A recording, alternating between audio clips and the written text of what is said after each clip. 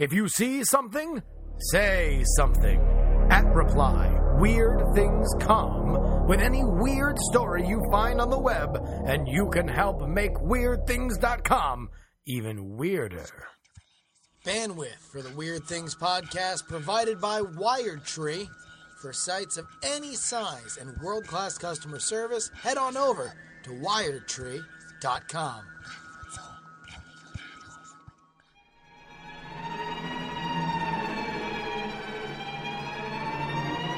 Ladies and gentlemen, welcome to the Weird Things podcast. I'm Andrew Main, joined by Mr. Justin Robert Young. Oh, Weird Things. And the ever-lovely Veronica Belmont. Yes! Could not be here tonight. Instead, we have Brian Brushwood. Man, I was going to do a wicked Veronica Belmont impression. It was going to be amazing. Wait, back up. No, too late. You rolled right past it. No. You can do one. What y'all mother lovers know? Hey, I'm Veronica Belmont. I love SimCity. No. Yeah, suckers. Who's on the longest running Revision 3 original show? Veronica Belmont! Yay, kittens, cake. Man, you know what? I would love, actually, we should see if we can put together, let's see, as our fans are wont to do, if it's possible for us to get Veronica to just record a bunch of random statements that may or may not rhyme and shout them with a lot of, emphasis, and see if we can't lay a rap song underneath it and make her like a gangster rapper for the tech industry. I don't know why. I mean, like, is the problem that Veronica is not recording her voice for us enough? In the 15 podcasts that she does? Like, why don't we just take the body of work that she already does and just stitch it all together, like auto-tune the news style? I mean, we could do that, but I feel like we could get something like, you remember when Natalie Portman was on Saturday Night Live and she did that hardcore gangster rap thing about how she just got high all the time and screwed over her grades and so on. Like, I feel like we could do something like that would really send an earthquake through the geekosphere. Well, I'm glad you asked what's going on in the week of weird, guys. And Geekosphere, week of weird, the same thing. Keep going. I started this, so I have only myself to blame. Gentlemen. Yes. Yeah. I'm going to blow your minds. I'm going to start off with some questions. I'm sorry, we didn't respond because we were both stealing ourselves for the mind blowage. Fact-finding thing. I'm reinforcing my mind right now. In my weird investigations that sometimes involve candles, nudity, and Wikipedia. Chips, dips, chains, whips. That kind of thing. I found out something very, very fascinating that could change history. Now, I didn't really find it. I'll take credit for reading it. You'll take credit for reading it. You're like... It's like a research paper. You're like, I am the one who read these words. So you bring it to me, sir. I'd also like to imagine that Andrew would be on like a panel at a prestigious event, and they'd be like Matthew Ridley, now a member of the House of Lords, esteemed scientist and author, and Andrew Main, a guy who read that thing. He read Ridley's work. Thing on the internet. So, if I were to ask you, what is the farthest man-made object in space right now, what would you say? The farthest? Oh, that's easy. It's Voyager. It's got to be Voyager. V'ger, as we call her when we're hanging out. We play in the poker, virtual online poker, pokerstars.net. She's V'ger. Pretty good. Terrible at the bluff. Stranded in the Delta. Also sentient. Forgot to mention that. Also bald and in the 70s. What if I were to tell you might be wrong? What? Then I would say this was a cleverly laid trap by a certain somebody who's read an article. Let me go even further. What? What was the first man-made object in space? Sputnik. It's easy. Look, guy, man, you gonna hit me with this grade school crap? Come on, man. Come on. Really? Are you sure? Yeah, learn in grade school. Oh, no. I saw... Brian? What? What if I told you history could be wrong? Never. History's never wrong. History told me the other day that it's always right. It's like an awesome movie trailer. In this one instance, history could be wrong. Okay, what do you got? Because I like the first way you stated that because that was more movie trailer-esque. You never hear a movie trailer. It's like, what if I told you in this one instance, history could be wrong? Everything you know is a lie. So let me tell you, Andrew, I don't know if you know this about the Weird Things podcast, but there's a number of times that you lay out a primrose path that I know I'm walking down and trouble is there. And maybe I kind of see where you're headed, but I pretend not to. I just keep on walking on through. Because you really love primroses. That's a paths. fact that you added to Brian's Wikipedia. I'm more of a garden path kind of guy. But yeah, sure, primrose fan. I'm a primrose. But as you're walking down this path, which maybe I've sprinkled broken glass there or not, we're not going to say. Yeah, sure, right? But Brian, leave your shoes at the gate. Come on down the path. But here's the thing. In this case, like I'm looking for all the exits. I'm looking for all the left turns. And I cannot think of any trick to any of this. Like you're taking two bedrock things. I'm trying to think of what could be farther out than Voyager. I'm trying to think of what could have been in space earlier than Sputnik. And I mean, I got nothing. So it's a rock. I mean, that unless a caveman named Krog threw really hard. Krog door. Krog rock. Krog rock.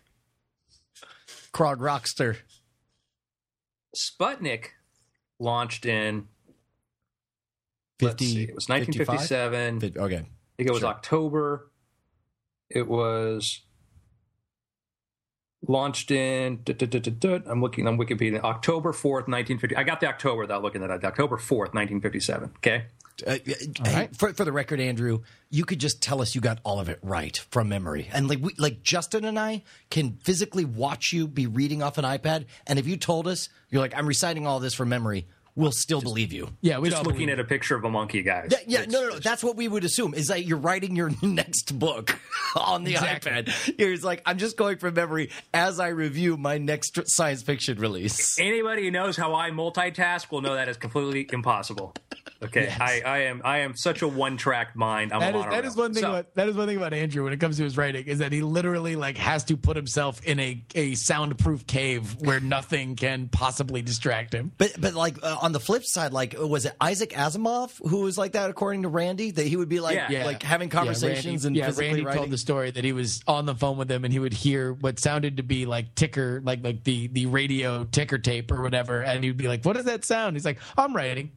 And it wouldn't be like a slow, distracted conversation. You'd have like a great conversation and also be like, writing a foundation novel. It would sound like that evening news sound. That yeah, exactly, like news radio. Yeah. So now the traffic. That's not me. So, gentlemen, I've thrown out there an incredible hypothesis that, in fact, the history we know could be wrong. First man made an object. Most distant object is not Voyager. The first man-made object into space was not Richard III. Brian, why do you got to kill the surprise? I'm sorry. Literally hoisted on his own really big catapult. So check this out. Now, it's interesting. If you want to say first man-made object in space, by the way, the Nazis kind of maybe get it. With the V2? Yeah, because that was like in sort of some of the places we consider space, but we'll wipe out the Nazi stuff, okay? Well, and there's also like certain balloons, but before the freaking Rocket Man in space jumping off of the Red Bull. I'm not like the 68-mile sort of limit. I think we may have like some V2 could have, but anyhow. Yeah, got it.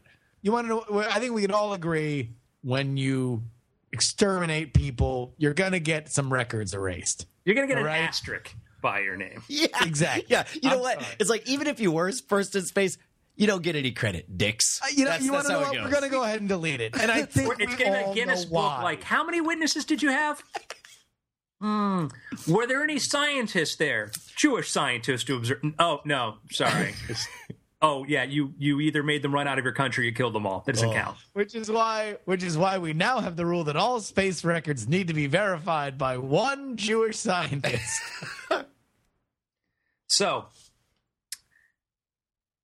I take you back to the summer of 1957. Remember it fondly. Well, I do, but that's a whole nother story. From a different life.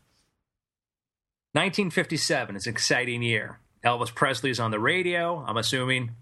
Television's playing on TVs. Is that where television is playing back in the 70s or the 50s? Mickey Mouse is running for governor of Nevada. Also, he's very afraid of being having his copyright expire like any minute now. This is previous fighting diligently for that. Anyhow, 1957, summer of 1957. You know what else was going on in 1957? What? We were blowing bombs up. We were blowing atomic bombs. No. Wait. Hold on. You're telling me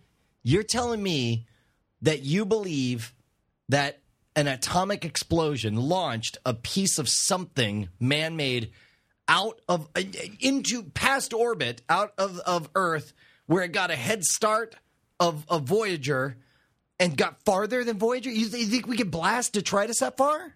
In the bomb test known as Pascal B, which took place in August 1957, which was several months before October, at least it is on my calendar, we were doing a test, and I wasn't there. I can't prove that. Any photos of me standing in the background are not me. Okay. Photoshopped.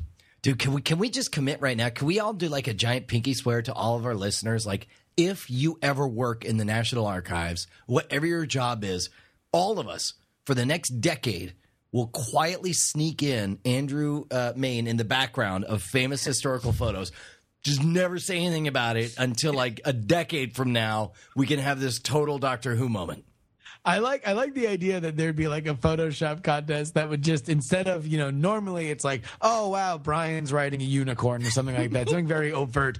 We would go for the most subtle Photoshop possible, like putting Andrew Where's Waldo style in you would get no recognition for it. That's the worst part, is like you wouldn't even get kudos from we three. We'll all deny I don't see it. I don't know what you're talking about. Like, nobody can acknowledge your success. We will just always retweet, like, look at this awesome picture of V-Day.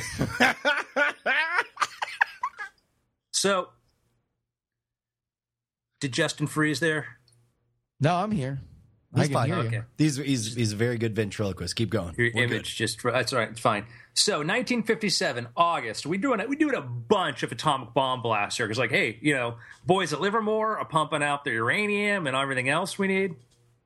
Right? Got everything we need. So we're testing these things, bombs off. One of the things we do is we decide to put a bomb at the bottom of a big shaft. Big shaft. Oh, wait a minute. So this is the beginning of like underground. You damn right. Yes. Let me tell you, that atom bomb is a bad mother. Shut your mouth. So I'm just talking about at the bottom of the shaft. On top of this shaft is a steel plate. Now, you could call it a manhole cover, but technically it's just a big, huge plate. About 2,000 pounds is on top of the shaft. Bomb goes off. Explosion goes up. There is film of the explosion. And in one frame only, you see a little tiny black speck like a bat out of hell going straight up. So, okay, this is what you're essentially proposing, is that before we successfully left Earth, before we went into orbit, before we went to the moon, we accidentally pulled off Jules Verne's vision for how we could just essentially shoot ourselves off the planet. Pretty much so. So we shot maybe a 2,000-pound, we'll call it a manhole cover. Now, the speed of this was going 146,000 miles per hour. Now, okay. Escape velocity is 22,000 miles an hour. For those of you not good at math, this is 7 times the speed you need to get out of the atmosphere. And because you have no instruments in there, because you have no living beings in there, because this is just a chunk of rock, you don't have to worry about G-forces. It's not like, what's it called, 3 Gs constantly on a rocket going up. Like, this is going to be a bajillion Gs instantly, and it won't matter. So, one of 2 things happened. The explosion, one of 3 things happened. The explosion just disintegrated the metal, okay? But here's the thing. It still has velocity. It didn't transmute it into energy. It still had velocity, and it got pushed, arguably, out of the atmosphere. So dissolved. Even if, let's say it started off as a 2,000-pound, exactly what we visualize as a manhole cover. once it gets propelled at that velocity and the heat and energy, let's say it gets a little gelatinous for a bit, a little liquefied, but then very quickly solidifies again. It's still that chunk of manhole cover, maybe a little melty face. It either got blown to bits, or we sent something up in there, or we sent chip fragments of something. We sent a big chunk up there, or the thing kind of got annihilated in the explosion. Mm-hmm. The scientist who was in charge of the project, his theory is I think it got vaporized. But vaporized, what does vaporized mean? I believe it means to turn into vapor. Yes. So this thing was going 146. Such a loose term, Brian. I'm just saying. Yes, you're right. Define vapor. It's I actually can't. That was my one moment. That's all I had, Justin, and you just took it away from me. You bastard. Case closed. Brian, be dumb. Trying, Brian, in the court of do you know what you're talking about? So, any event, there is a high probability. If you calculate the speed, 146 miles an hour, how far it would have gone? That's faster than Voyager's going. Like Voyager's speed was like 40,000 miles per hour. So now that's out of Earth gravitational well. It's hauling butt at 40,000 miles per hour, whatever it was you said, right? 140,000. 140. Okay, no. But you said Voyager was. Yeah, Voyager. Yeah, sorry. Right. Yes, correct. So this thing, if it made it straight up, was going 140, and you figure it's going to lose some velocity just to get out of the gravity well, but obviously not nearly. I mean, I don't know, man. This is pretty huge. Has anyone else proposed this theory? Is this somebody else's theory?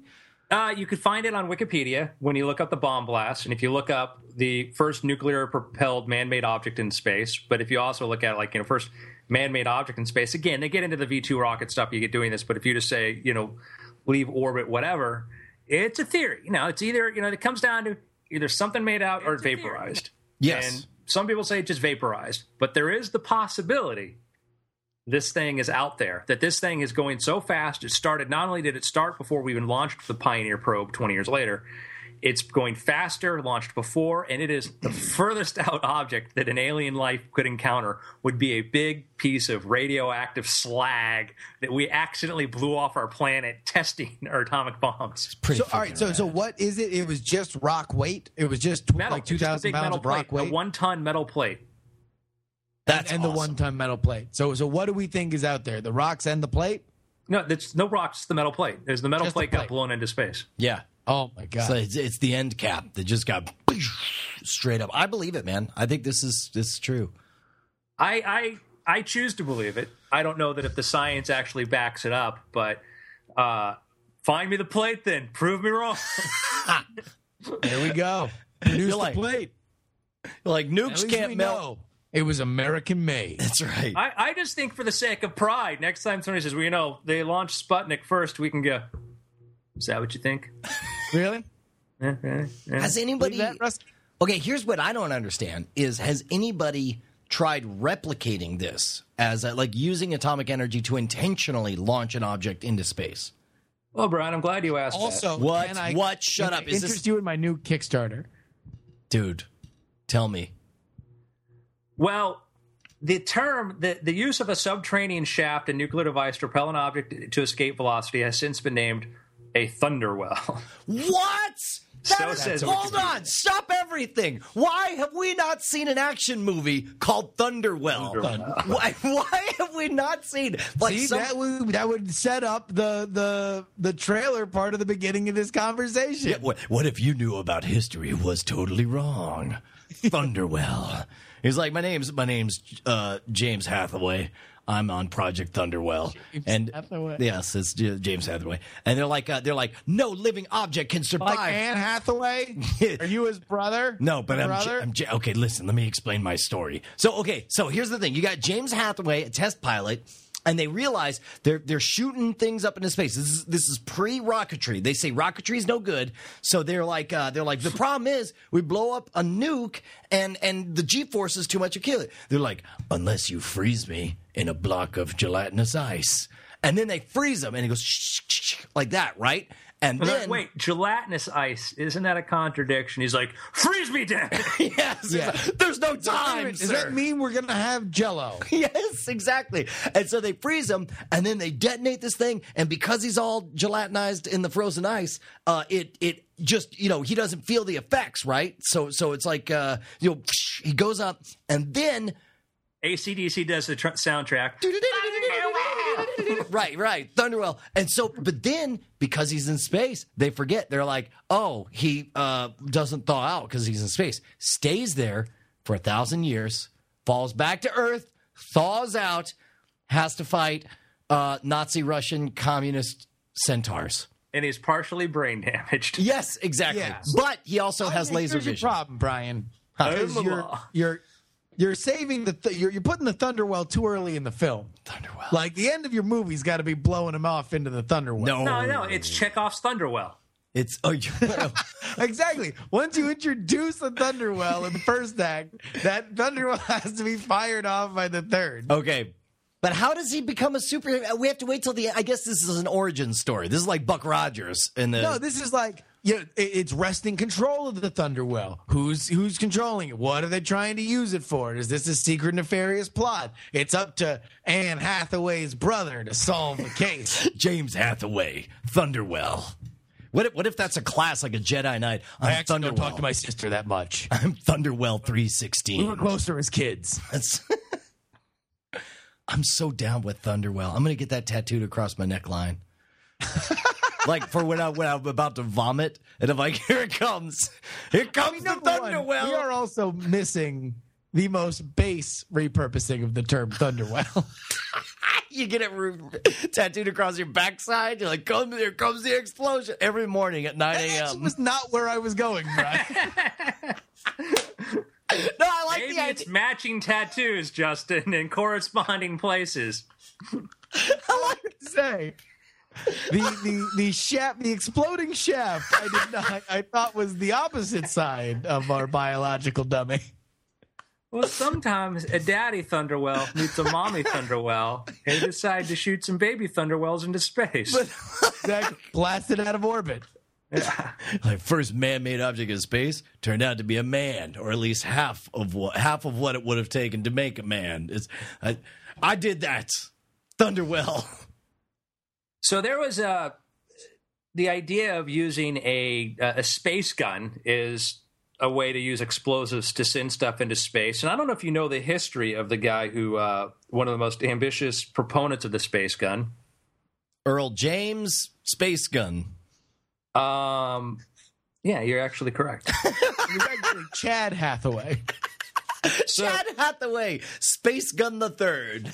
There is and I wished I'd known gun this when enthusiast. I was like there every other week, is the Navy decided to build, it was called Project Harp, totally different from the other Project Harp, the Conspiracy Nut likes, but in Barbados, we had a launcher and we actually built We're building the Space Gun, man. huge gun, not quite capable of sending stuff into space, but the guy by the name of Gerald Bull, he was a ballistics engineer, had this idea of building a really, really powerful gun. Because again, he's like, hey, listen, we could get around the whole launch thing. We could shoot things. You could even shoot stuff into orbit. Maybe with a little bit of an explosive, maybe a little bit of rocket assist or whatever. But we could actually put stuff into orbit. The Navy said, "Oh, we'll test this." They tested. They had a flight range at Sewell Airport in Barbados. They shot some shells. Some of the stuff made like 100. The team was able to fire 180 kilogram. Reach an altitude of 180 kilometers. Okay? That's This space gun go to 180 kilometers, man. Thunderwell. The record they had was 112 miles high, which would have won you like the X Prize. Okay? Oh, wow. The International Space Station is like 200 miles up. So, We almost hit the International Space Space Station, where it Station, will all right? be. So this guy, Gerald Bull, this guy loved the idea of building these big ass powerful guns, right? Navy finally says, no, we kind of like the thing that we're doing right now. And then he says, all right, I've got a design for an even more powerful gun. And like South Africa is like, hey, we'll buy the design, right? Wait, when is this in set South the scene African here. history? Yeah. This is South Africa, apartheid era South Africa. Well, that was like, what, 10 years ago? That was like, right? How far then, back was that? Then he decided that he was going to sell it to. He found another patron who really loved the idea of the idea of this really powerful gun. And this guy said, "I'm going to fund you. I think this is a great project. I'm a very forward-thinking guy. I'm big into science fiction. This is awesome. You're my kind of guy. Wait a minute. I'm going to give you money to do this." Who is this guy? Peel back. Saddam Hussein. And the problem was in 1990, he was killed in his apartment in Brussels. Maybe the Mossad was involved, because apparently they were going to do a space gun launch and not Outlast to officiate over it. Wait a minute! Holy cow! Yeah. Yeah, that seems like something that, because Israel, that's around the time that they ran that air raid to blow up the nuclear facility in Iraq. What kind of facility? A nuclear? So if you look up Project Babylon, that was the name of the Iraqi space gun. Or that wasn't going to be a space gun. It was a kill their enemy gun. Yeah, that would have been like the largest largest super gun up until that point. And probably not intended for peaceful purposes. Probably better than it was. Is that just something that fell out of vogue? Like, because first world countries didn't want to screw with it, that we had other ways of getting to space and we didn't have an interest in building a space gun? Pretty much, yeah. Well, and what would you want to, like, okay, let's back up. Political intrigue aside, is there, we got a lot of nukes laying around, and apparently it's very expensive for us to bother to fire rockets in their slow ascent up into space. We're sitting on a ton of nukes. Is there something that it would be useful for us to just to get it up there? We don't care how melty it is by the time it gets up there. No, because every time you blow up a nuke, you have that little radiation problem. Yeah, and that fuel is more valuable being repurposed for something else if you're going to try to use it at all. I'll tell you what, I have a great way that we can solve this problem. We have a Thunderwell that I like to call the Dakotas.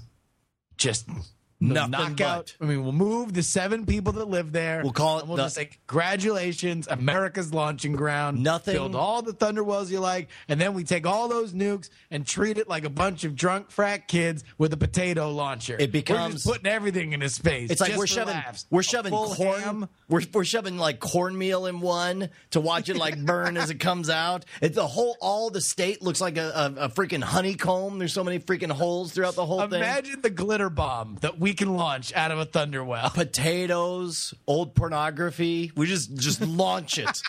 Whatever it is. So the lesson here, kids, is if you're going to build a space gun, do it for a friendly power. Yeah. Although, by the way, space gun, you got to feel like Kim Jong-il was sleeping on that one. Like, that's a very Kim Jong-il kind of idea. Can we have some kind of massive sports team face-off between the space guns versus Thunderwells? Like, are you team space gun or are you team Thunderwell? Because I'm straight up Thunderwell. Technically, a Thunderwell is a space gun. Yeah. Duh. They're words, though, and one sounds more rad than the other. I apologize. You know what? Let's throw in the other one. Raptors and Eagles, same difference. Bird of prey, whatever. I'm just saying. Mass drive. Wait a minute. Are you saying let's steer the Earth? Well, mass driver doesn't necessarily do that. Well, that's exactly anytime you accelerate in the opposite rotation, you're trying to steer it futilely, in a futile way, but yeah. Okay, so let's say... it's just somebody who has a driver's license in the Commonwealth. Okay, so but think about this, right? Like, could we let's say global warming's going to kill us all. We're worried about getting hot. What could we Let's whoa, crazy alert. Okay. Our shirts come off and we start dancing for some reason. I know, and then the dean decides declares the secretary of partying down. But then like could you move the Earth to an outer orbit by oh god, that's not a drink at all. You're drinking Whoppers. They're just a really thick milkshake. The audio Go ahead. Listeners, The rumbling that you just heard was Andrew lifting a full carton, like a no carton style of Whoppers to his mouth and just shoveling down the tasty morsels while Brian was trying to explain his point. Okay, my point is, let's say that it's getting so hot that the only solution is to move Earth to a farther orbit. Like, could we just drill a bunch of Thunderwells and just rocket stuff towards the sun and just maybe scooch Earth out a little bit? Is that doable? That's a whopper of a plan, Brian. Well, the amount of force you would need to move the Earth, because the Earth is actually kind of big. I hear that about the Earth. He's always bragging about how big he is. He wants me to wrestle him all the time. You've got to figure out that, assuming that you can get the energy to do that from somewhere, because remember, we've been battered by comets, and they have a slight effect, but ultimately, the amount of mass that, I mean, when Sedna, whatever the object was, it hit the Earth and formed the Earth and the Moon, that obviously, had an effect on the orbit. But you got to figure the amount of energy you're going to have to be able to move the Earth is going to produce a tremendous amount of heat. Yeah, I would imagine. And whatever we save by going a little bit further out, we're going to cook to death. There was I remember an episode of, it was a cartoon show. Far Out Space Nuts, where they mistook lunch for launch. Post-apocalyptic. The moon was sort of split. Black Star? Oh, no.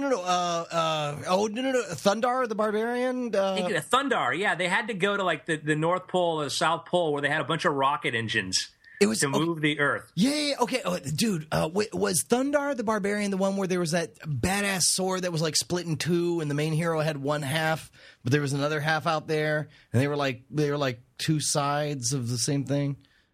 Yeah, it was Thundar because he had like that weird Wookiee cat like pal. So yeah, there was an episode where they did that. They went to go activate the rockets to go move. Thundar was kind of cool. It was post-apocalyptic Earth. That was pretty heavy duty stuff, man. That's awesome. Yeah.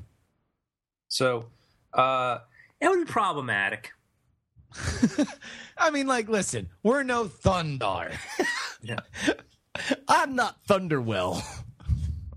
Well, I'll tell you what, guys. I'll tell you what is awesome, and that is Flowers, the third feature film from writer-director Phil Stevens, an abstract surreal horror film centering around 6 dead women waking up in the crawl space below their killer's house, only to discover that they are trapped in their own limbo and purgatory.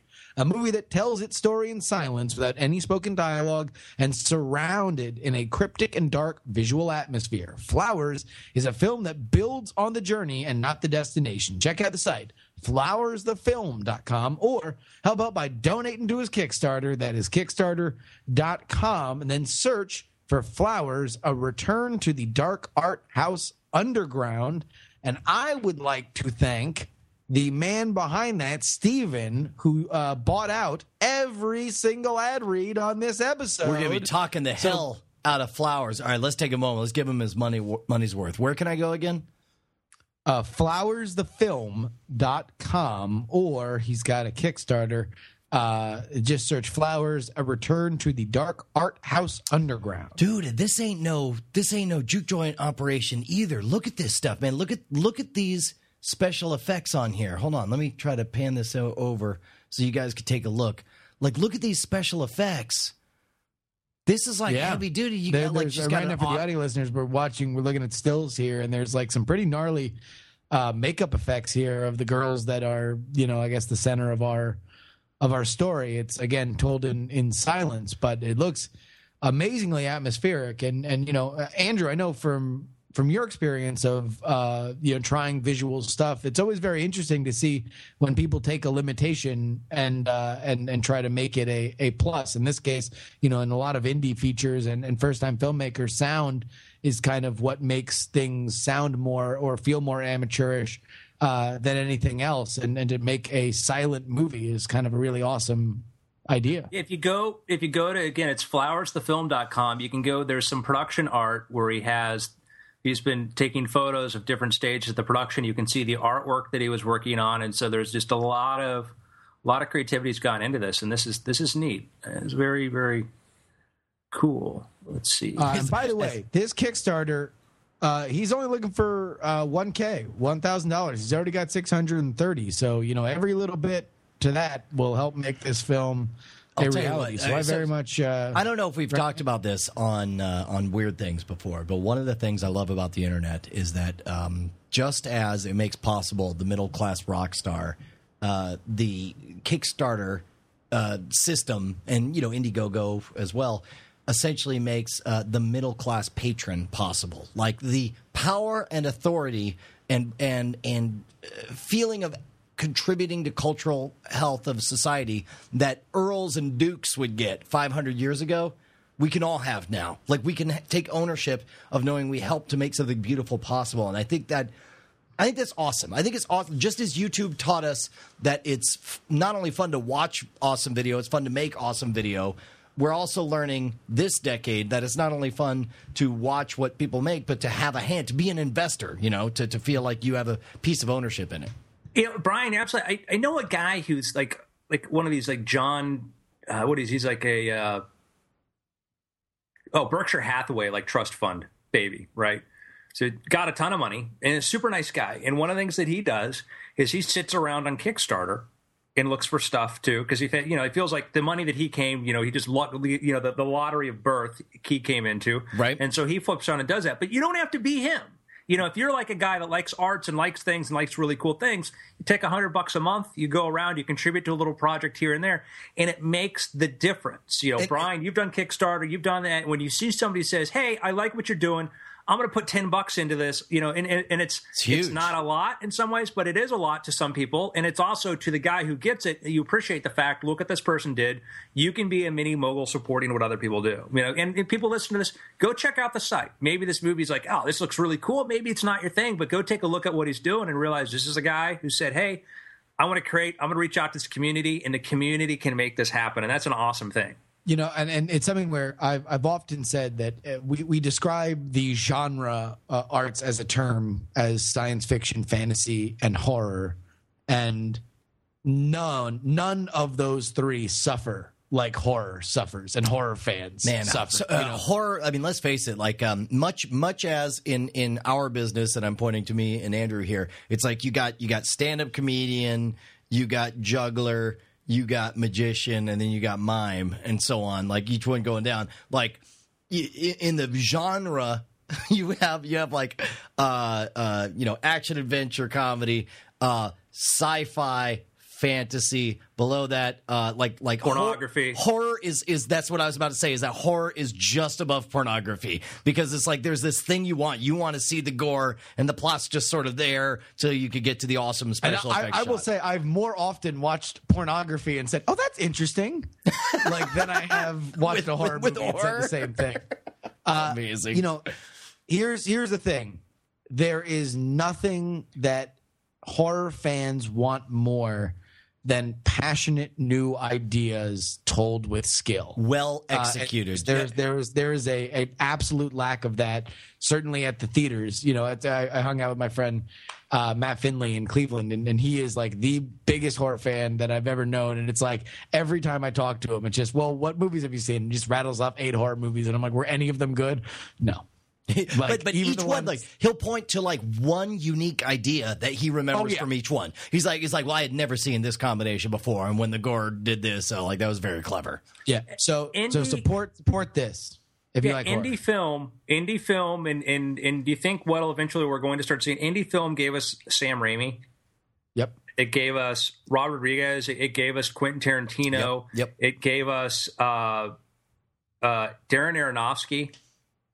Okay, these were guys that didn't work, didn't necessarily like some directors. Hey, you luck in, you go to USC, you direct a music video, you go hobnob. These were guys that by hook or by crook made their film happen, for ridiculously low amounts of money, and they just had so much talent that went to it, and their careers expanded from there. And you have the opportunity to play a part in people who you think have talent right now. That's the other thing is you're making a bet. Like, I believe enough in what I've seen or what I've heard about this project that what if this could be the first pebble that starts an avalanche, and I can, for the rest of my life, tell people and have physical proof, with like, you will have the donation early on. Like, I was an investor, especially because a lot of them have physical rewards. You're like, here's the proof that I'm one of 10 bastards on the top of this hill who kicked this rock and started this Oscar-winning avalanche. So there we go. Flowers. Head over there. Head over to the Kickstarter. Support them. And thank you again, in this complicated chain reaction of awesomeness paying it forward, that somebody sponsors this podcast. We talk about this project. Hopefully this, at least the Kickstarter gets to $1,000 by people, who listen to this, and all chip in a little bit. And next thing you know, there's not only this awesome film made better by your money, but also the future of everybody who made it, knowing that there's a future for them to do these kind of things. And by the way, can I say for the record that I'm honored in whatever calculus went into their mind. They're like, where can we spend a little bit of investment money to get the word out? Like, they looked at Weird Things, and they looked at us, and they looked at their audience, and we're like, these are our people. And I'm super honored and thrilled by that. So what we're trying to say is, go ahead and put flowers on top of the Thunderwell of your awesomeness and blast it into orbit. Gentlemen. Yes, sir. Wouldn't you like to be able to look into the future and to see how well that movie may do?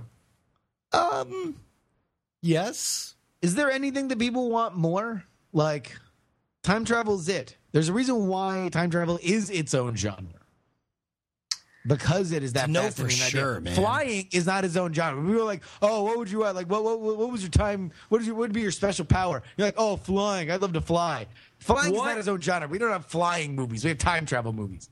What is knowable about the future? Okay.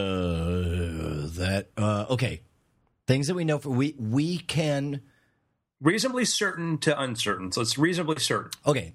Number one, the most certain, I would say, is that it will be there. There will continue to be some form of existence, right? Right. Beyond that, we know the oldest things we know is like the sun's going to come out tomorrow. Yep. Well, that was going to be my second one, which bottom dollar. Was Newtonian physics, is what I was about to say. Large scale. We can, with so much certainty that Columbus is able to amaze Aztecs with predicted eclipses and so on.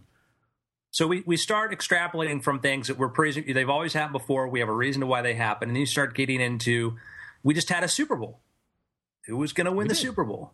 And we had an election. You had Nate Silver, who was looking at polling data and made a very accurate prediction to what he thought was going to happen. And you had a Super Bowl come up, and you have pundits, people arguing what they think is going to happen there. Then you get other sort of predictions.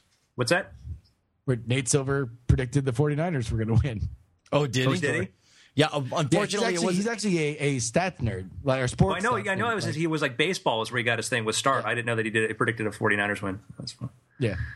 And there in overall, the still bad year for Nate Silver. Yeah, he was riding high. Big loss. 2012, he was king of the Stat Mountain. Now he's the jester of Turnsville. Old news, Silver. Tarnished Silver headline. But it's a very good point. So you try to figure out, like, your stats are only as good as the data you have going in there. But sometimes you find there's data that's not looked at in the right way. And most prediction systems, most betting schemes are assuming they've got a better insight into the data, but then you have to test them. One of the most successful investor in history is Warren Buffett. Sure. Warren Buffett did what was called started off doing what was called value investing. It was an idea first expounded about by Benjamin Graham, and it got into the idea that if you want to look at how a stock's going to perform over the long term, you look at the quarterly report, you look at the annual report, you look at their profits, you look at the price the stock is trading for. If that price is below what the profits say it's worth, then you buy that stock. And it seems like the most obvious thing in the world, right. And there were other ways people looked at that. But if you did that over the long term, you had huge returns. Well, he is a fundamentals investor. He's somebody who looks at, like, as you said, the macro scale, like is what they're doing making money? Is their expenses low enough? How, in the long term, will this win? Yes. But then there's the other camp, which is the technical investor, which is like, I don't know what you make. I don't know what you do. I don't know what your management style is. I don't know where your product come from or what the market's going to do. All I know is you've given me a data set of what you're about, and based on these jumbling numbers and these jumbling numbers, I predict X, Y, and Z, which is a different school.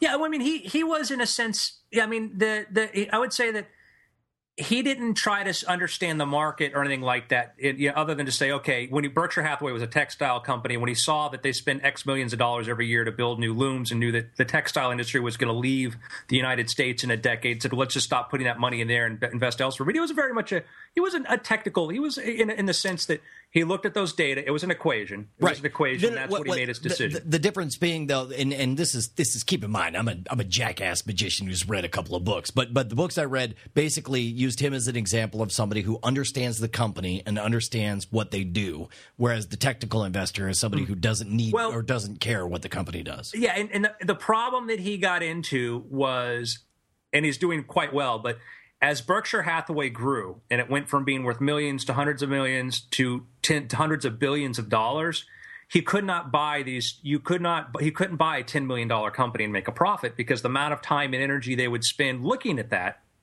it was just too small. It was just too small of an investment, and he priced himself out of those sort of value, those traditional sort of just. And he had to start doing what you say. He had to go look at. Why buy Coca-Cola? He says, well, Coca-Cola, people said, should I buy Coca-Cola in 1920, but thought that its best days were behind it, and then it continued to grow. And then he buys into Chinese companies. So yeah, it had to evolve as he became more and more wealthy. But now, that kind of looking at that data and looking for that stuff is fascinating. And it can lead you very, very astray. You have to be able to test your hypotheses. But sometimes you look through data and you start to find things you did not realize were there. We look at flu seasons, and do highly virulent forms flu seasons, before them? If we look 3 months before, do we notice that we had more people traveling? Does that follow? And if you look at when people were booking those travel 3 months before then, is there an increase in people booking travel that you're going to get 8 months down the road, a bigger flu season? I'm just making that up. But you might start seeing these things that in retrospect you go, well, obviously. Well, let's take this to an example that you and I can understand. Let's say you're a close-up magician and you're working in a restaurant. You're going from table to table, and you want to predict in the future what kind of response you're going to get from a really good magic trick. And let's say, for sake of argument or discussion, this is a high-pressure gig and there are actual cameras there because they're going to make this into a special. When you go to the table and you notice that 9 of the 10 people are black women, do you anticipate a big response or not? Is it possible to anticipate that for one shining, glorious moment, you will look like a freaking rock god with the response you're going to get from that table? What? We were having a very interesting conversation about the future. Yeah. And then Brian debuts his grand theory on magic phrenology. I'm just saying that magicians know, especially magicians who have done close-up, that you will get, in general, awesome big responses. There absolutely, and there is these areas of little, we'll call it folk knowledge, which is what it's called. And you have these and now like neuroscientists are fascinated by what magicians know, and there's the one they're focused on the mechanics, but when you start getting into the psychology of it, culturally, how do people respond to things differently? Absolutely. And there's a lot of these little pockets of things, and sometimes it can be one of the most powerful antibiotics we have came from a frog that we used all the time in dissections, because this frog was a very hardy frog. You cut the thing open, look at its organs, sew the thing back up, throw it back in the trachea, no antibiotics, whatever, and they were fine. And finally, one scientist said, that's kind of odd. Those things never get infected. And they look inside the frog, and they find the frog has this antibiotic it produces that is extremely powerful, and it's one of those powerful ones we have today. It just came from a frog that scientists have been around for decades. Wait, when did this happen? I think it was like 20 or 30 years ago we realized Tuesday? That was where that was come from. You're like 20 minutes ago. I'm writing a paper still. Hold on. That's what I was looking at on my iPad. So we know that sometimes somebody has to make the connection, and there are more possible connections than there are people to look for them, okay? So some scientists are doing a very interesting project. It's Microsoft Research and the Technion Israel Institute are basically what they're trying to do is they're taking the New York Times archives and other newspapers, Wikipedia, and 90 other websites, and they want to see if they can predict future disease outbreaks, riots, and deaths. And they want to look through all this data and see what could precede this. And you find it, like the example I threw out, the hypothetical, if you looked at travel and this, you might find, if you have a new company comes into a city, They're going to have an increase in children at a certain point. They're going to build a new school district, and there's going to be these other trends that could be happening. There's a lot of different things that you might want to know. The riots in Egypt, Justin, what precipitated that?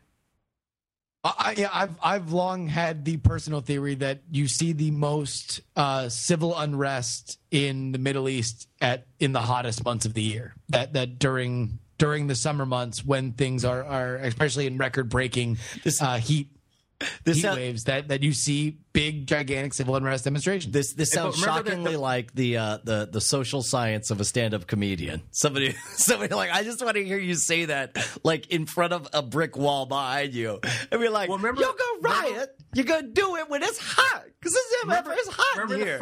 When the first riots were over, food prices. Oh yeah. Okay, the food prices, the riots started over food prices and a dissatisfaction of the government being able to control the price of food. And food prices went up because corn price had gone up. Corn went up because we started subsidizing corn to be used as fuel.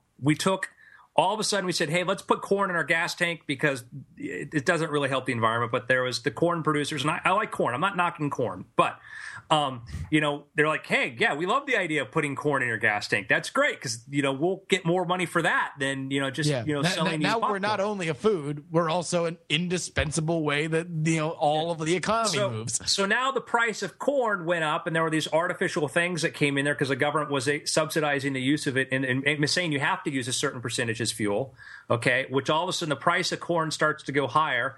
People and the poorest people, all of a sudden corn is now more expensive because it's being subsidized in the Western world, and then you get food shortages because of the price. And these things have these ripple effects.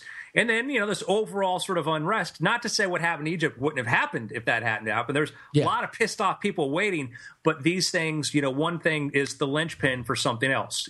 Didn't kill the Archduke, World War I, still would have happened.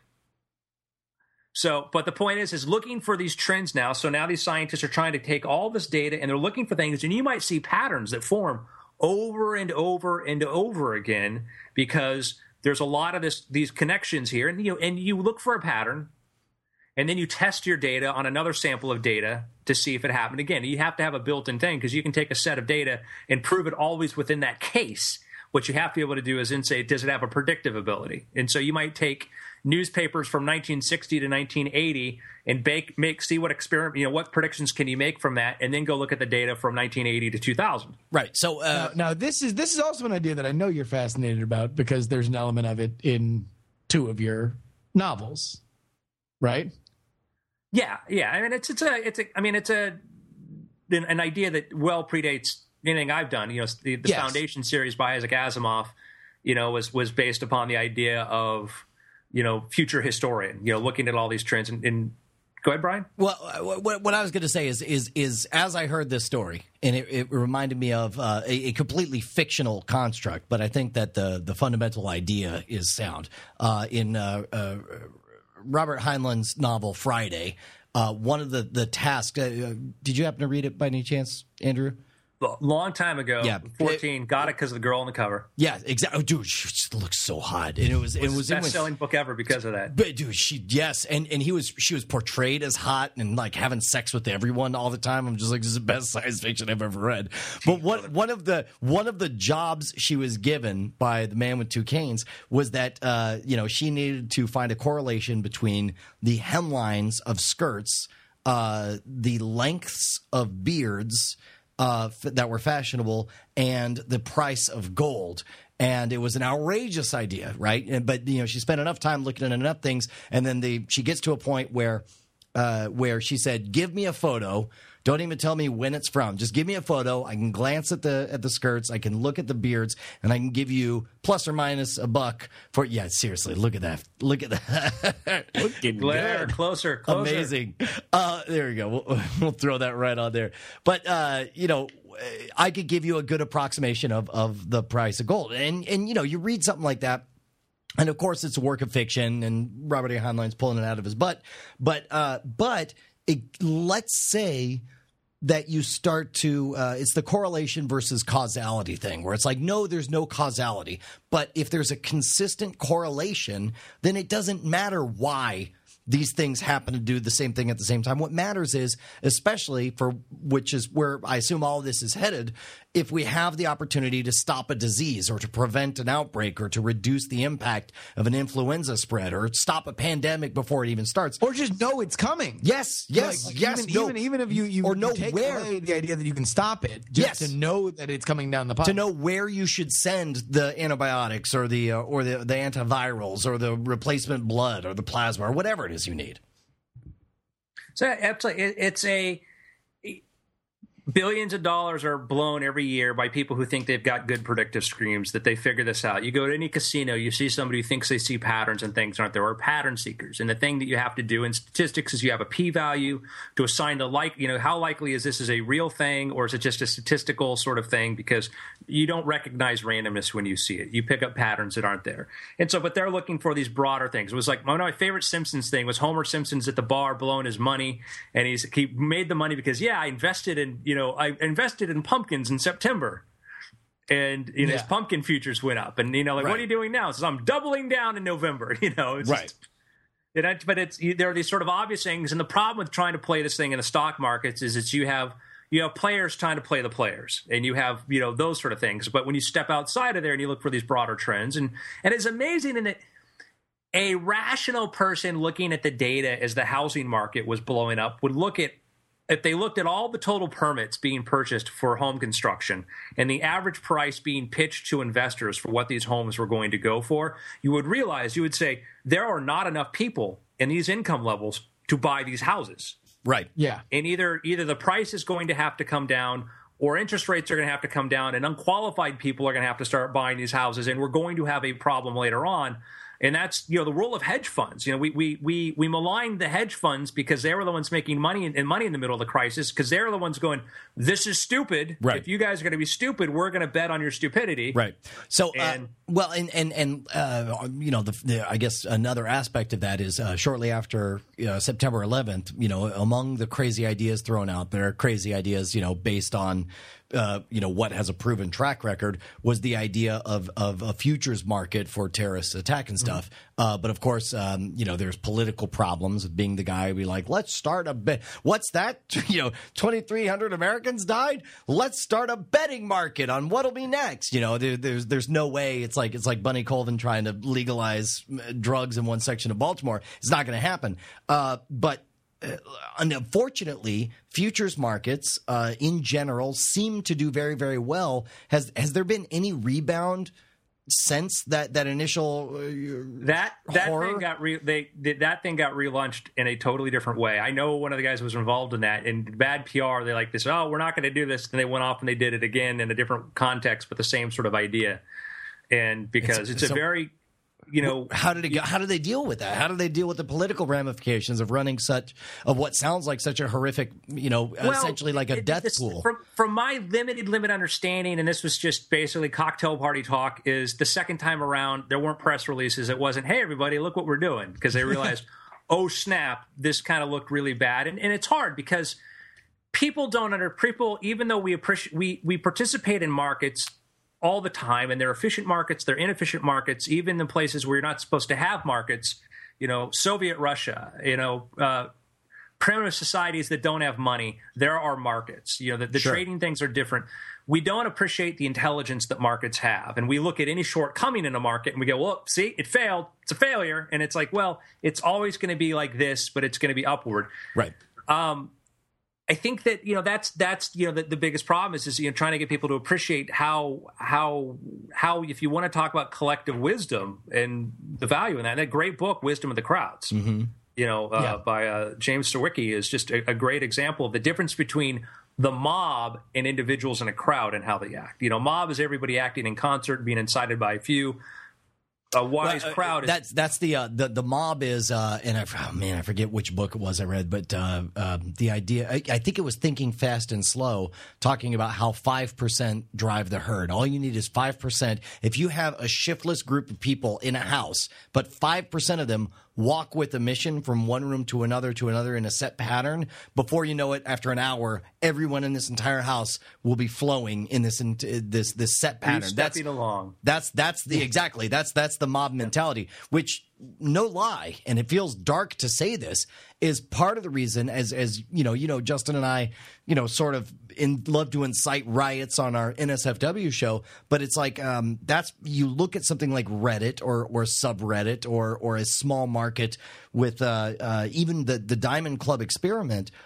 Much of that was us attempting to see what you could do. Let's find a market where our fans or people who dig our ideas is big enough to constitute 5% of the herd, and see if we can actually shift public possession. Let's see how confidently we can walk from one room to another. Exactly, and start goose-stepping around. And the scary thing is you guys are using it for benign or hopeful things, but you want to see the mob mentality. You see somebody online post how I was wronged, and you get one side of it without all the full facts, and you get this outrage from everybody. Let's look this guy up and let's tear down their house, or let's do this, or let's do all these things. Is people ready to be outraged and inciting each other? Well, of course I'm justified, because we're all angry, and it's somebody who gets accused of something we find heinous. We skip past the idea that they're accused and judge them by the weight of the crime. Right. It's a rare phenomenon I like to call boingboing.com. .net. Yeah. Sorry. You're talking about my good, close, personal friend, Cory Doctorow. I say that. Were wrong. I say that a lot because of people were wrong on that site. I say that because I now have a photo of me and Cory Doctorow, which means we're good, close, personal friends. He is a very talented and fascinating cultural leader. And I mean, what he's been able to create around himself and be able to done is pretty fascinating. He said politely. What's that? He said politely. I gave up RSS feeds, but I used to go Boing Boing every day. I'd always find something delightful there. And sometimes you'd be like, all right, come on. Let's step back and think about this before we get too outraged. And sometimes you go, oh man, that is ridiculous, But it was, coming from a law enforcement family, it'd be like police brutality was always police brutality, even if there hadn't been an investigation yet. It was always like, maybe there's more to it. Sometimes there's not. Meanwhile, I'm people in uniforms. There can be some really bad people out there. I take the P.T. Barnum approach. I'm like, I don't care if it's true or not. Blow it up. What? Did I hear the police word? Can we stick brutality in there somewhere? Go. Blow it up. So let's remind people to... Who paid for this, Justin? Yeah, Flowers, the film. They paid for the whole episode. Boom. Those flowers. We got skulls. We got autopsy scars. We got typewriters. Misogyny. By the way, Brian is just looking at the website and he's just repeating things that he's seeing. This is the I Love Lamp of ad reads. So, gentlemen. I'm okay with that, for the record. Ready to have your minds blown again? Yeah, blow our minds. What is the future of television? Oh, everybody knows. It's online. It's going to be distributed, crowdsourced, real-time, social. That's the future of television. And I don't know, did I bring this up last time, Justin? The actual thing you watch. Oh, like how you watch it? The actual structure? Oh, everybody knows, bro. I went to CES, let's say, for sake of this discussion, and it's clearly 4K. Let's go a little further. Let's go 10 years out. 8K. You're gonna go watch 16K. Walking Dead, Downton Abbey. It's a new show. Yeah, 32K. Yeah. It's gonna be 32K displays. That's how it goes. So you see yourself looking at a bigger screen. 64K. 64K. So you say big screen. 128K. It's a very 128K. big. It's very high fidelity. No glasses. Just sit there. It's still a screen. 256K. It's very, very. That's the modem that's providing the video to the screen, and it's very disappointing. 512K. Yes. No, people have gone back to it at that point because we like to, it was a purer form of. It's like vinyl. The internet's better at 128 baud. It really is. Yeah, it really is. I don't know. I prefer it, actually. I mean, I just prefer it. 1024K. That's the new standard. Forget 512. And it literally, because of the singularity, That's how fast TVs get better. That's by the way, this was not me postulating. This was a real-time report from the floor here at CES. Yeah. Well, Brian is just mumbling off, and like I will tell you, like, yeah, having played with a Red camera recently and just seeing, what that can do, amazing. So you see a screen, you see a high def, super high resolution screen. No, do you want to know my real prediction? No, Brian, I want to know. Because I want to know your. Okay. Just for that. What is happening right now? Oh, more Whoppers. Drinking the Whoppers. Dude, I honestly think what's happening with the Oculus Rift is the beginnings of, number one, a fulfillment of a promise that was made over 20 years ago of real, full field of vision, virtual reality.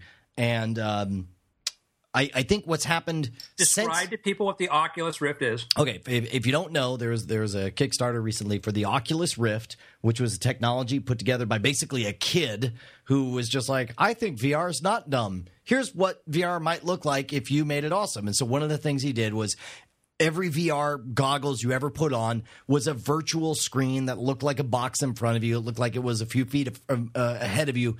He said, well, what if you made your video screen occupy your entire field of vision, all of your peripheral vision, all the way to the outside? And what if you had motion tracking that was millimeter perfect as you went around? What if you were able to tilt left and right to maintain the stereo, and parallax motions as you move your head in natural ways, and put this together? And the technology so impressed John Carmack of id Software that he said, can I buy this from you? Can you give me this as a development kit? And he's like, sure, I don't know, $1,500. Here, take this. And then he put together this, everyone's buying this thing. Everybody's super excited about virtual reality again. But quietly, I don't think that's the real news. I think the real news is on the technical side of things, we have the people who make video games are excited about a VR technology, and that's wonderful. But the real news for the consumer is going to be that not only will this truly be a revolutionary, immersive visual experience like nothing we've experienced before, but meanwhile, in the last 20 years, the expectations of storytelling that we expect from our video games and our digital entertainment have gotten so high, and the bar has been raised so much that a fundamentally different class of entertainment is now possible. I am right now, occasionally on this very live stream, where we're streaming this right now, I'm running through the entire Uncharted series on the PlayStation 3, donated to the show by Rob Krekel, who's a fine individual, and I am much, much more excited about the story being told. It's as big and rich and as detailed and as deep as any movie I remember going to see. The combination of storytelling in this kind of immersive environment, and there'll be some kind of interactive element. There'll be some point where you shoot a gun or do a thing that feels like you're there in it, but that won't be the focus. The focus will be the storytelling in a truly immersive way, and a type of story that could never exist anywhere else. That, my friends, is the future of movies. All right, Brian, you ready for this? You blow my mind. I'm reaching onto your face. See my hands? Yep. I'm taking your glasses off of your head. And I'm going, listen, I like the 3D, the way you look around. I think the Oculus is I think it's a great step. I think it's a great step. Step is what I'm doing now when I throw them. Yeah, those are my goggles. Those are my goggles to Fantasy World. Oculus, I miss you. I love you. Brian, control yourself. What do you got?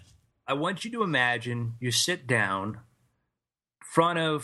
in your entertainment unit, and you look in front of you, and it's just an Apple TV or a Roku. We'll call it a Roku box, right? There's no screen. There's no screen. Just a Roku. Maybe there's a Kinect-like bar, okay? With its fashionable little iZod tag off to the side. Right. It says Roku 8000. Microsoft Kinect bar, whatever. Now I want you to imagine this. There is a thing that's in laboratories right now, okay?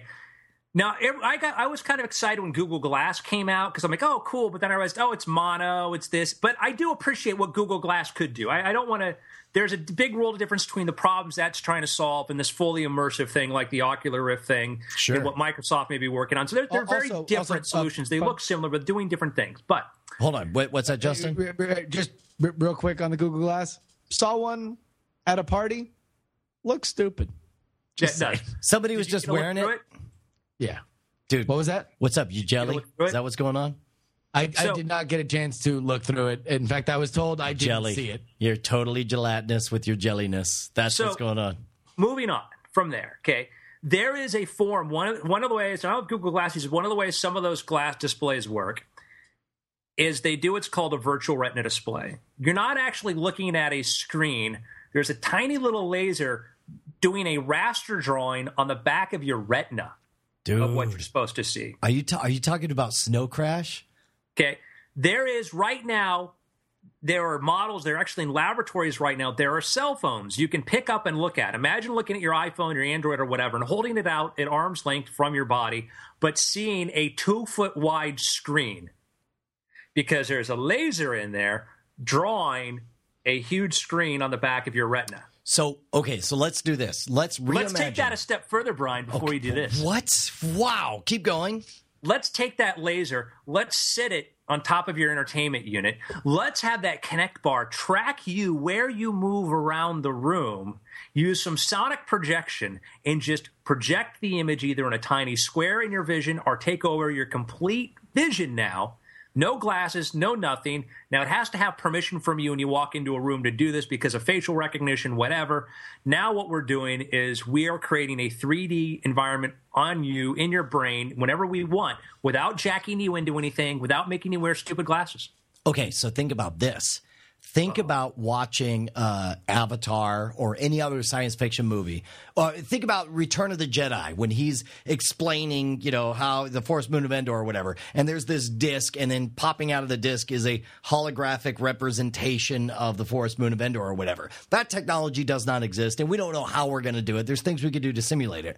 What if instead... We can do that, actually, in the laboratory. Well, not a free floating. Yes, we can 3D without any kind of gas. Your vapor you're projecting it onto. Why can't we have vapor or gas? Okay, that's what I'm saying is they actually can do it with oxygen molecules. By the way, they can excite. You can use a laser to excite it. They actually can do it without vapor or gas. Why bother to do any of that when instead you could have in these rooms those exact same Kinect-like boxes that you're talking about that track all the pairs of eyes simultaneously and virtually do it. That's what I'm saying, is why actually ever make holographic displays as long as everybody – it's like that 1984 thing. If we all agree I can fly, then I can fly. If we all agree – that we see this. I totally agree. Yes. I was just defending the researchers that actually figured out how to do it, and people said they couldn't do it by using the laser to excite the oxygen molecules to get them to glow. Fair enough. There's a really cool, I'll show you a YouTube video of the demonstration of that. And it's pretty amazing because you see it because it's not a vapor curtain or anything, right? But yeah, I agree. I totally agree. I think that's the future. You walk in the room. Where's the screen? You just got to say, I want to see it. Then, boom, you see it. And people are like, do I want this projecting into my eyes?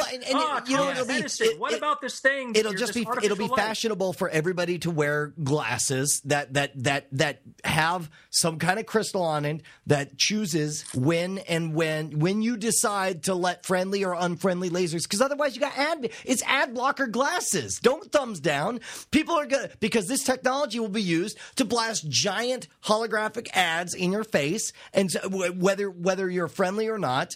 And so instead, you walk around with glasses on, and they're ad block glasses. They decide which of these lasers to let your eyes. Brian, I will shoot out their goddamn laser with my BB gun before I wear glasses. You'll wear contacts, whatever. You'll have some that's film. That's wrong. That's backwards. We'll make rules. You can't shoot a laser pointer in somebody's eye. Brian defending the world where everyone needs to wear glasses. Okay, listen, motherfucker. Hold on, that was close. I was with you on the no pants thing. No. Okay, no. Wait a minute. So you're saying that in this world where these boxes are everywhere, you're saying no one can make fun of the person who wears glasses. No. How fragile their ego is. What I'm saying is you're defending the right. You're saying that you would choose to just let whatever lasers wanted to blast in your eyes. I preface by saying when you go into a room, you have to give it permission. Based on facial recognition. What kind of communist bullshit? This is crap. What is this crap? You're like. No, he's just saying that there will be a solution that isn't glasses. That's all he's saying is that in this future where this technology exists, that there will be a solution that is not the solution you have decided. I believed everything about this scenario up until this part. You've lost me entirely. There's no way. And that's the very, very interesting point we're going to get into is that in the discussion is that when these things become like right now, we have the ability to do sound projection. You can do highly focused sound projection, and you walk into some place, and all of a sudden, you could be walking. Oh, you should buy Tide detergent. It's aimed just at you. Well, or more specifically, like you could have an entire crowded theater of people, and somebody could notice that one person is, has his iPad open or whatever.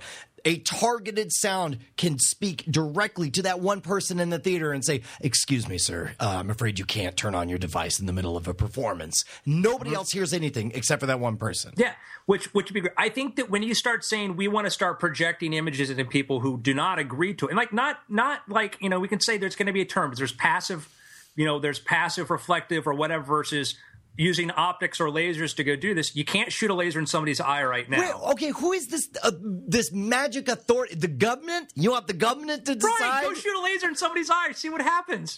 I'm just saying, like, who is this magic authority that you're appealing to? The same one that says if you right now it's actually the FDA with the lasers and stuff. Oh, I don't even know you anymore. Brian, Brian, I'm not saying my vision. Well, one, we can talk about where my fist ends and your nose begins. That argument, what happened to the laser, the Rio laser? Remember the Rio Hotel had a laser?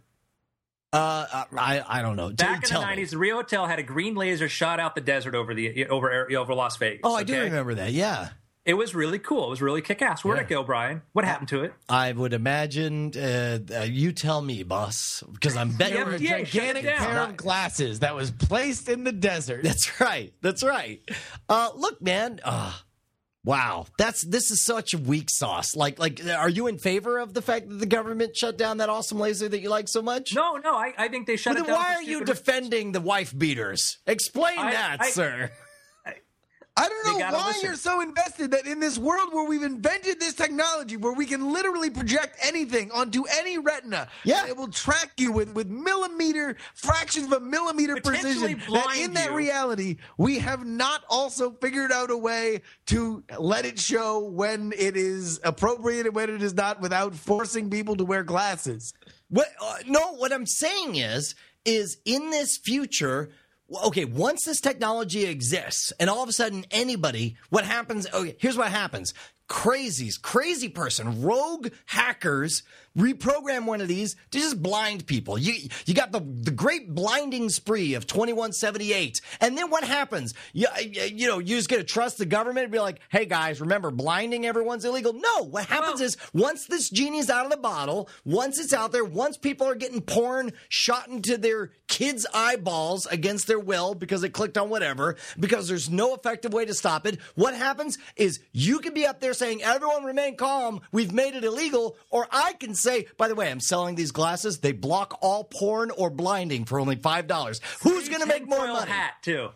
What?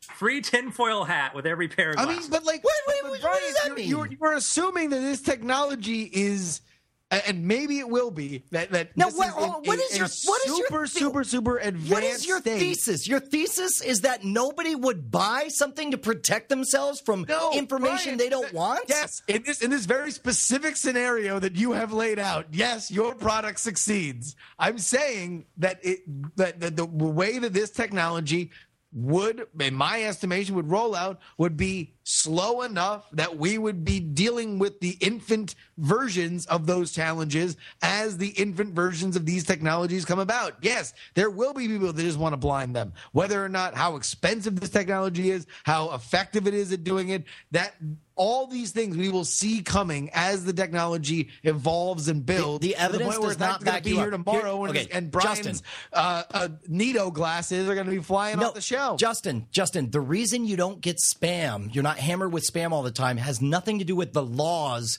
that prevent spam. It has to do with countermeasures. Not anything about laws. It has to do with the countermeasures, essentially the glasses that Google applies to all of its Gmail. I guess but when we're talking about like actual physical space, if I go from, my house to the shopping mall, if I walk into the shopping mall, there's a sign that says, we're going to beam your eyes. It's private property. We get to do whatever damn way you want.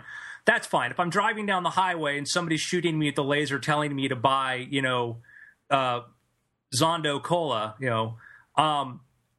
I would, given how some people feel righteous enough right now to buy TV zappers when they go into a privately owned bar and feel they have the right to shut down that television because it's bothering them, which I think is ridiculous.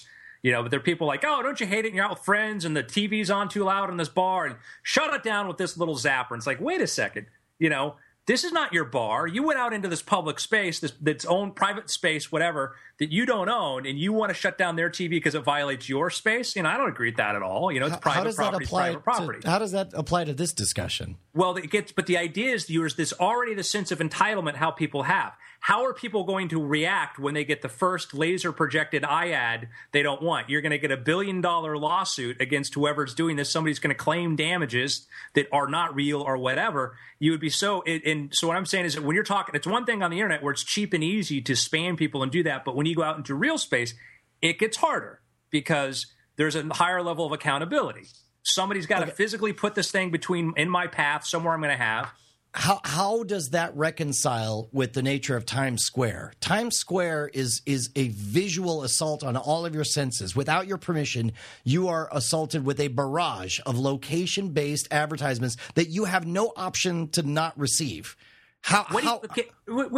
When you say, but Brian, how is your face not a violation of this? When I see you in public, it's an assault on it's Times Square. It's very bright, it's very visual. If Times Square, there are rules in Times Square as far as to how bright they can be. There are things you cannot do because if it's too distracting to the drivers and it causes accidents, you can't do that. You can't have laser scanners sweeping the streets. You can't have lasers poking into people's eyes. No, okay. But if that is if what you're saying now is that Times Square is an assault on your senses, then Here is my thesis. Why aren't people buying horse blinders now? Because they don't exist, and that's a silly idea. Okay, so here's my thesis. My thesis is Times Square. It's the future, in the scenario, when the technology is there, you have the potential for every public space to suddenly become like Times Square. And I'm betting that enough people will not like that they will spend a small amount of money to put on a pair of glasses that block. What if you could turn off all of Times Square just for you, so you didn't have to see all that? I think everybody would go for that. And both y'all bastards are freaking laughing at me for this idea. What? I don't understand what is so ridiculous about it. Like they do it. There's a reason Times Square looks like Times Square and other places don't. I'm just saying is that people are litigious enough and willing to run to complain about overbuilding and how they are already hypersensitive to that. I think that when somebody starts trying to use this in an invasive way, I don't think it will happen. It will be used invasively. I don't think it's going to get – I think before it gets to the point where like, fuck, I'm just buying these glasses to block it out, I think you're going to pass zoning laws. I think you're going to sue people. In the world we live in now, that's the way we handle things. You have people who try to sue if you want to build a building and you put neon. I can't find restaurants in the town next door to me because they're not allowed to have neon signs. Okay, again, like in a world where people buy ad blocker software so that they can walk around through the internet and not be bothered by ads. I can't fathom this bizarre notion that you have that nobody will use this technology for advertisement. I'm talking about the physical world where you've got to have a physical thing in my proximity to do this.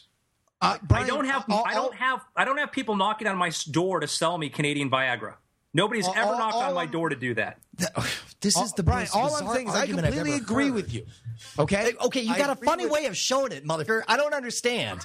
Go on. Show me how you agree with me. Keep going. By the way, 82 minutes. That's where it happened. Go ahead. Well, hold on. Let me write it down.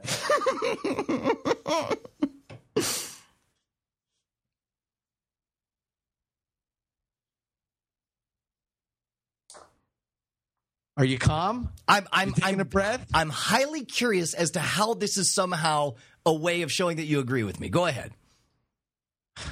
Number one, you've worked yourself into a lather on one specific solution. What I'm disagreeing with you on is not that the scenario you painted is invalid, and not that there will be a push to not have or to not see these invasive messages. And not that there is a desire that if you could turn off Times Square just for you, that some people would want to turn off Times Square just for them, specifically if they become more prevalent. My only quibble is that it won't be the specific piece of technology that you are saying it will be. That there are things unforeseen on ways that we could dampen or turn off or screw with the lasers that are trying to imprint onto your eye. That even if it's a personal, something that you have on your person, that I'm just saying that glasses will not be, that it's not assured that glasses will be that solution. That's all I'm saying. And, first of all, I mean, I said, or contacts or whatever, but apparently that did nothing to stop the discussion. Whatever. I think people will take measures to have some kind of blockage for unwanted lasers going into their eyes. Yes, that was my thesis. I think that I would I don't know. I really don't know. 30 minutes yelling at people who agree with you. My thinking is that like pirate radio really isn't a big problem unless it interferes with car alarms and stuff like that. And in my version of what I understand, and I am getting things wrong, I accept that and how you see it. But in my version, it'd be like, then why aren't people now building tons of little pirate radio stations to blast my car radio every time I turn on with commercial messages I don't ask for? And one, because you got to have physical hardware to do it. There's an FCC that tracks these things down. It is the cost to do this versus the payoff is not worth it. And there's a lot of other things that come into play that make it. And that's sort of, I think, and that's why the real space is many ways different than online. Real space, it's more expensive. There's a capital cost. There's human investment. I can send out 1 million spam messages for $100 to put a laser somewhere to do this to somebody. And I would think that there would be, as there are laws now that try to prevent or limit these things, I would assume if we're so fed up that we'd want to buy these glasses, I would think that, we would probably be more likely to pass laws to prevent that unapproved whatever thing first, given how we're able to block things like pirate radio and stuff right now. That, my friend, is a very good point. And I don't know. End of the day, I don't know. But I do think it will be awesome when we have this technology. However, I have to deal with it when I go outside, which I won't because I'm going to sit inside all day long watching just awesome 3D without glasses. Because it'll be blasted. What you'll do is you'll have 3D blasted of what it would be like to go outside. So you can almost experience it. And I will go blind one way or the other from what I'm going to use this technology for. Should we do like a real quick picks? But I guess also we should also thank the folks who made this possible, flowersthefilm.com, right? Yeah. The reason this show exists is for us to get passionate and excited about the legality of the far-off future of having lasers projected into your eyes and what we're going to do or not. We don't know. We have no idea, but we feel very strongly about it. I'm just saying if the solution is glasses versus the field, I'm taking the field. Let's go with picks. Who wants to go first? I'll go first. I'll go second. Dude, I'll do the. He's already got them. I'll do the super quick and easy one. I'm not gonna take a lot of time of it. Everyone's talking about it. You know it. I know it. The whole damn town knows it. House of Cards on Netflix. 6 episodes in. I'm loving it. Directed by David Fincher. Got Kevin Spacey in it. Netflix's first original production. It's like $50 million or $100 billion or something stupid. $100 million for 2 seasons. $100 million for 2 seasons. $50 million per season. 13 episodes. Loving it, and I'm loving all the fan service they do, where it's like they have themes in the show that are clearly written to appeal to the kind of people who would be watching this on Netflix. Stuff about new media versus old, the death of newspapers, political intrigue, the power of Twitter, and there's lots of Apple devices. Everything about I'm loving all of this. Do you ever see the original? No, and in fact, I'm intrigued. I almost wanted to start watching the original, but I think I'm going to finish watching the American reboot and then go back and watch the British. I watched the original about a year ago, and I loved it and very much enjoyed it. Maybe being a pick here, but it is funny because the novel it's based on, and after you see it, we'll talk about something because I was hesitant on this version because knowing the parties involved and knowing what appealed to them about the original, I'm like, I don't know, because I know where the original goes to, and I know who wrote it, and I kind of go, and it is the worst kind of fantasy in my opinion. But anyhow, worst kind of fanfic. But my pick. Real quick, like I don't know anything about the original, but I will say this much: there was something that felt familiar about everything, and I finally nailed it down. Like 5 episodes in.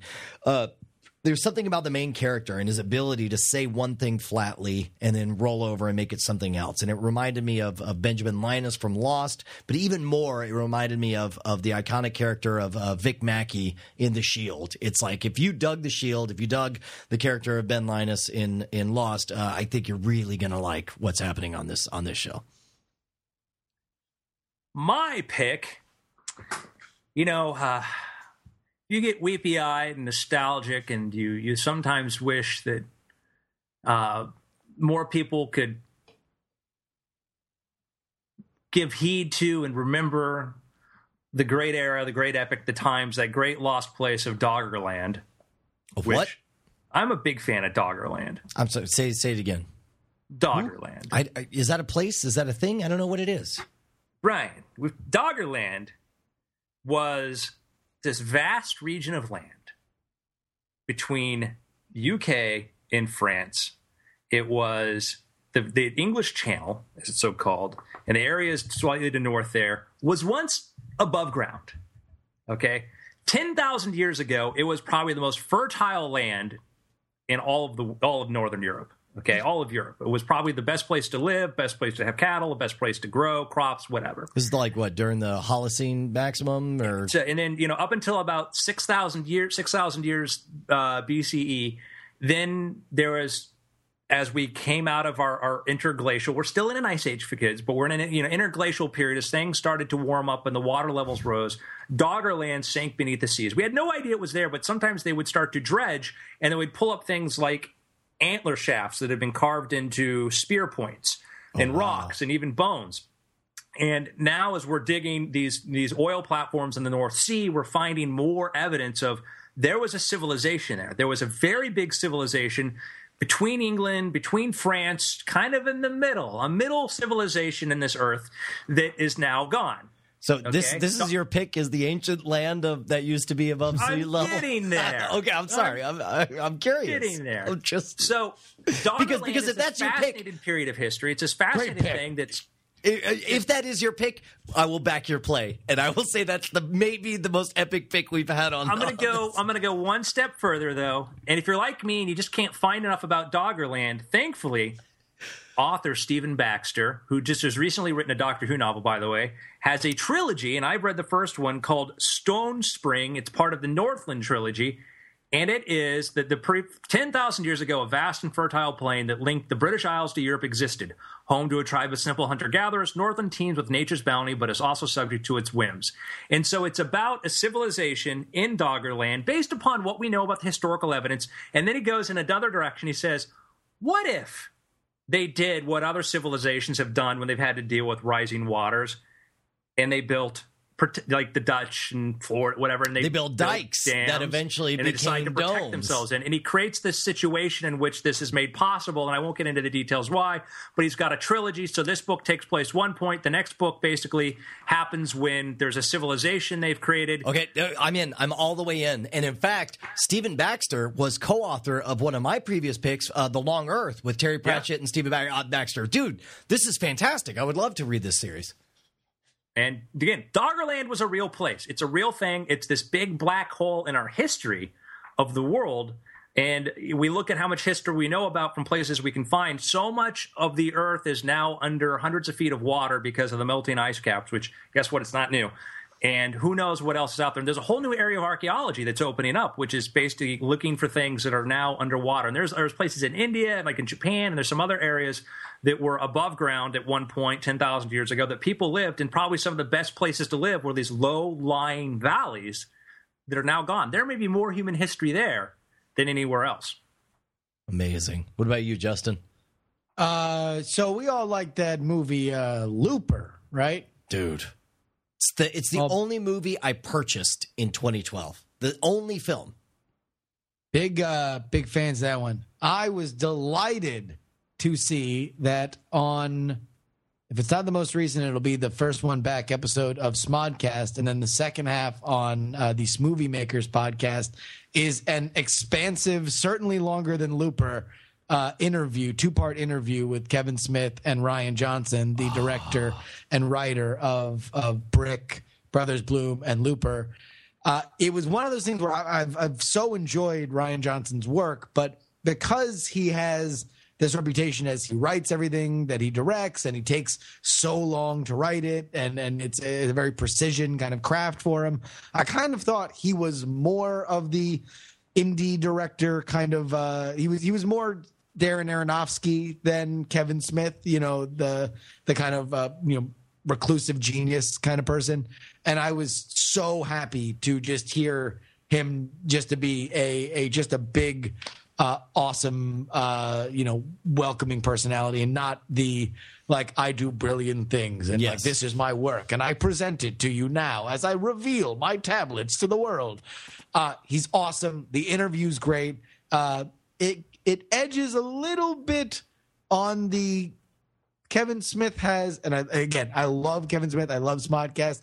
There's a tendency to ebb a little bit into the me, everything's about me waters, and specifically when it gets to Bruce Willis, it kind of tends to be about Kevin Smith's pathos than it is talking to Ryan Johnson about his. Now, to you, that's a negative. But to me, the moment I hear Kevin Smith and Ryan Johnson talking about Bruce Willis, I'm like, I'm in. And it's like, because I want to know the gossipy stuff. So did I. Oh, no. Okay, all right. No. There's a lot of that I like. We'll see. We'll see, man. Just saying. No, I mean, it's not, and even like, that's not bad. I mean, I don't know. There are just elements. I mean, and it's not necessarily, it's all great. I am recommending it because I love it. Go ahead and check it out. It's on Smodcast. Kevin Smith interviewing Ryan Johnson. And the second half of that interview is on his Smoothie Makers podcast. So go ahead and check that out. And Ryan Johnson's awesome, man. 2 thumbs up. Which, by the way, Smoothie Makers makes me think of the Penny Marshall interviews that he did, which made me think of Penny Marshall appearing on Portlandia, which was recommended to me by one Just Robert Young, which I'm continuing to watch. So there's that. No, Portlandia is absolutely great. And I did watch the Battlestar Galactica episode, and it was effing legendary. It was amazing the way it happened. It was awesome. Yeah. I'll just say, I never knew he was that funny until Portlandia. all I will say is there's a cameo in the Battlestar Galactica episode that is not made clear to an audience that doesn't know who they're looking at, that I've taken great delight in having other people watch it and then be like, well, that blank is blank. Wait a minute. Did I miss this cameo, or did I Brian, blank was blank. No, I need some help. Help me out here, man. I hate to think that I missed the cameo. Was it like an Eddie Murphy thing where some white guy looked like a black person? Who? No. Who were they looking for the entire episode? Oh, yes. Okay, yes. All right, that person, right? Yeah. When is he in there? The local actor? No, I didn't know that. That's amazing. See how awesome it is? It's so much better, so much better. Yes. Okay, dude, even better. It's so great. All right. If you watch Battlestar Galactica, just look up Portlandia, type in Portlandia Battlestar, and I'm sure you'll find the episode. Just watch that one episode. No, the episode's called One More Episode. One More Episode. There it is. Yeah. So it's in the second season of Portlandia. It's very, very funny. If it hasn't already been spoiled for you. Because it turns out that blank is blank. Yeah. Well, I mean, I know Andrew will know what that is, so I don't think it's spoiling it. Boys and girls, thank you for listening to our podcast. However you may be receiving it, voluntarily, involuntarily, in your ear holes. Take off those earmuffs.